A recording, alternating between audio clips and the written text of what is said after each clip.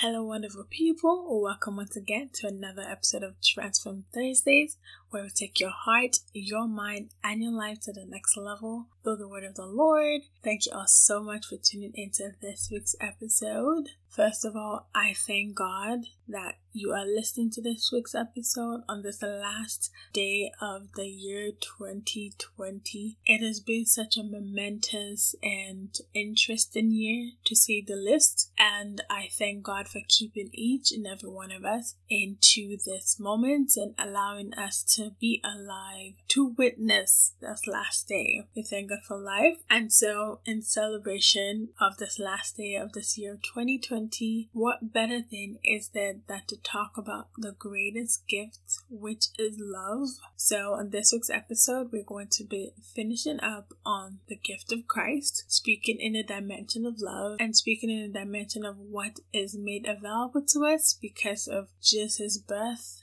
death, and resurrection. So when you think about love, what do you think about? That's just a question for you to ponder in your mind. Do you think about perhaps a boyfriend, a girlfriend, or someone in a relationship, someone who's married? Do you think about a partnership? Do you think about food, perhaps? Do you think about clothes? Do you think about an activity? Do you think about a career, a job? Do you think about physical things? Or do you think about people? Or do you think about God? The Bible says that God is love and we ought to love like He does. But then what does it mean for God to be love? What exactly is love? So the book of 1 Corinthians 13 actually speaks about what love is. From verse 4, it says that love is patient and kind. Love is not jealous or boastful or proud or rude. It does not demand its own way. It is not irritable, and it keeps no record of being wronged. Love does not rejoice about injustice, but rejoices whenever the truth wins out. Love never gives up, never loses faith, and is always hopeful and endures through every circumstance. So when you listen to that, when you hear all the dimensions and characteristics of what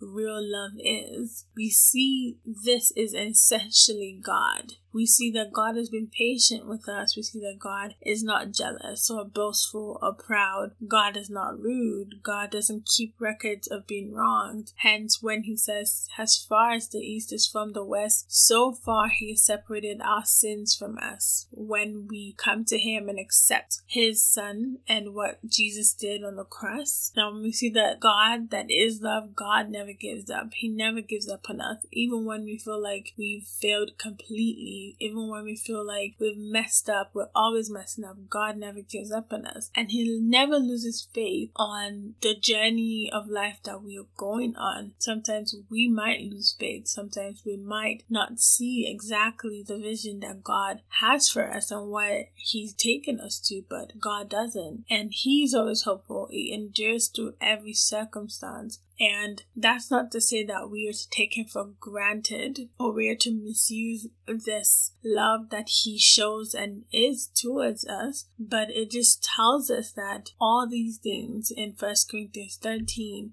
all these characteristics of love is God. And that's why God expects us or requests us to walk in that. Because when we receive the Holy Spirit, when we receive Jesus into our lives, we are able to walk in that love. We are able to be who God has called us to be. We are able to display love as He's called us to be. And that's why even in the book of Mark chapter 12, it talks about the greatest commandment and what God essentially requires from us. So from verse 28, we see here a teacher of religious law asking Jesus, what is the most important commandment? Because back then they had scrolls, they had I believe the Torah, where, it lists out all the hundreds of commandments, do not do this, all the law that Moses had given the Israelites back in the wilderness. But the thing is, of course, the Israelites failed miserably in keeping that law, and essentially that is just to show us that we can't keep the law by ourselves. We need God's grace. We need God to be able to allow us to continuously be pure. But then now as New Testament believers, what we have is different in terms of everything that is in that laws has been summarized in these 2 verses, which I'm going to read right now. And it says in verse 29, Jesus replied, "The most important commandment is this: Listen, O Israel, the Lord our God is the one and only Lord, and you must love the Lord your God with all of your heart, with all of your soul, with all of your mind, and all of your strength. The second is equally important. Love your neighbor as yourself. No other commandment is greater than these." So when we see here, we see Jesus himself clearly saying that essentially everything that we are to do in this life is supposed to stem out from these 2 things. Love God with all of your being, with all of your soul, mind, body, spirit, strength, everything, and love your neighbors as yourself. That is it. If you're able to check and evaluate everything that you're doing through these lenses, it helps you to know that, okay, I am being obedient to the ultimate thing that God has called us to be. So with the first commandment, I feel like loving God with all of our being, strength, mind, soul, body, I believe that comes when we acknowledge or when we grow in recognition of who God is.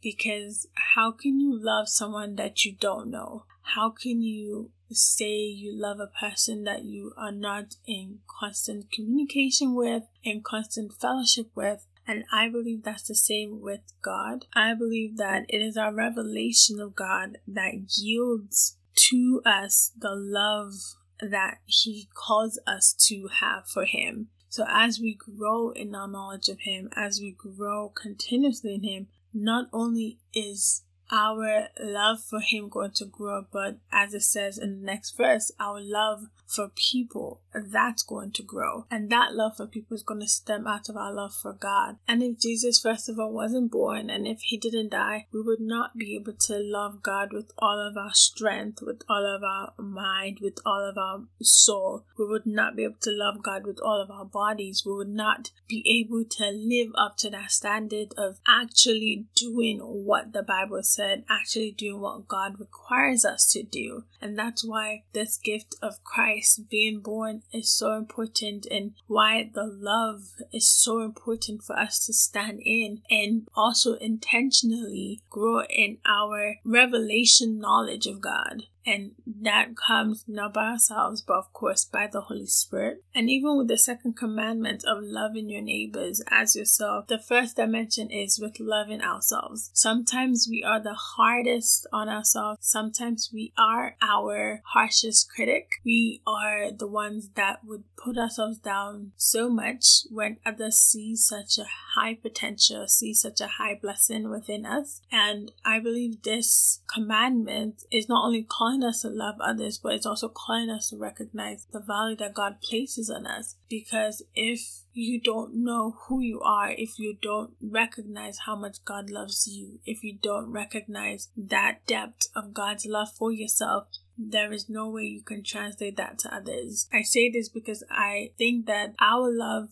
for others, the way we display love for others, really stems out first from our love for God, and second from our love for ourselves, and being able to accept who we are in Christ and accept how God has created us, and know that this person that I am is God's will. How I am made, how I'm created, my characteristics, my personality, it's all known by God. It's not a surprise to God. And because of that, I get to accept that. I choose to accept that. I love myself. That way I can not only appreciate the differences or the similarities that I have or that I do have with others, but I can walk in it and not walk in comparison, and not walk in inferiority, or not walk with my head being down thinking that God made a mistake, when clearly He did not make any mistake. Everything that He is done in creating you. The book of Psalms says, it's wonderfully and beautifully created. My soul knows this. And so it's important for us to understand that loving others really stems out from us loving God and loving ourselves, which means that loving others would not be possible if we could not do the other things of loving God and ourselves. The second part of loving the neighbors as a soul is the recognition of sacrificial love and the fact that sacrificial love can actually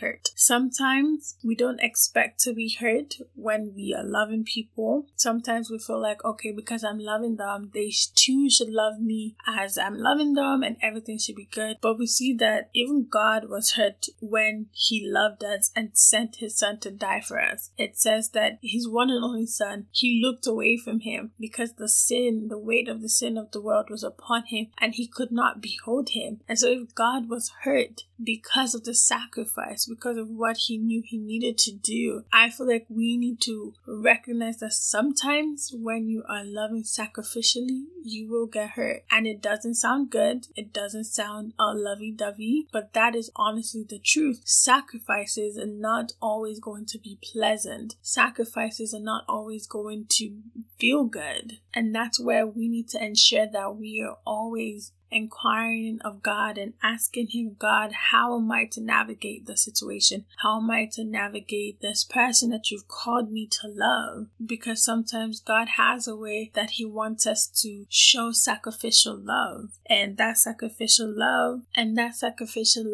needs the wisdom of God before it is able to be implemented or put in a way that is obedient to what God has said, or put in a way that will actually bring forth the blessings and bring forth the lessons and the things that God requires or that God desires to come out of it. We see this even in the Old Testament with Prophet Hosea when he was asked to love or to marry a prostitute. Yes, that's actually in the Bible. And with Prophet Hosea, what he had to do was essentially from God. Like, he knew he heard God.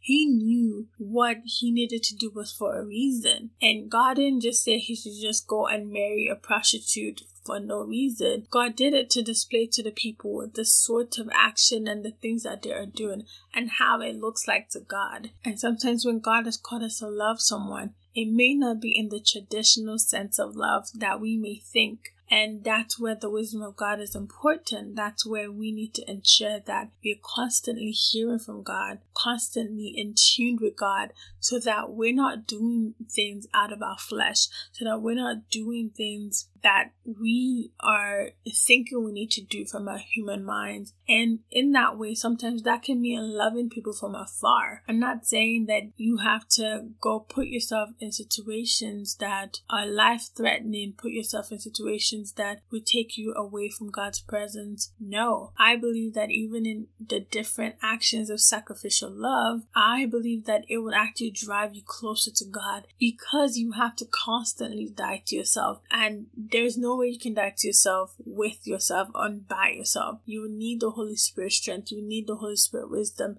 You need direction to be able to die to yourself, because that's not a normal human action and reasoning. As humans, we want to do things that pleases us. We want to do things that is to our own best advantage. And if people are not willing to cooperate with us as humans, we would just want to cut them off. We would just want to just give up on them and just say, that's it, I give up, I'm not doing this anymore. But I think that with sacrificial love, when we press into the help of the Holy Spirit, it will help us to be able to walk and actually achieve what it is we need to achieve without compromising, without yielding so much into the flesh as we would normally do. And I think even in the sacrificial love, it helps us to remember that God sacrificed so much for us, that God actually gave up so much for us. And if we're willing to give up for people, it would help us remember and actually be more appreciative of all that God has done for us, and be more appreciative of His patience, His kindness, His love, His goodness.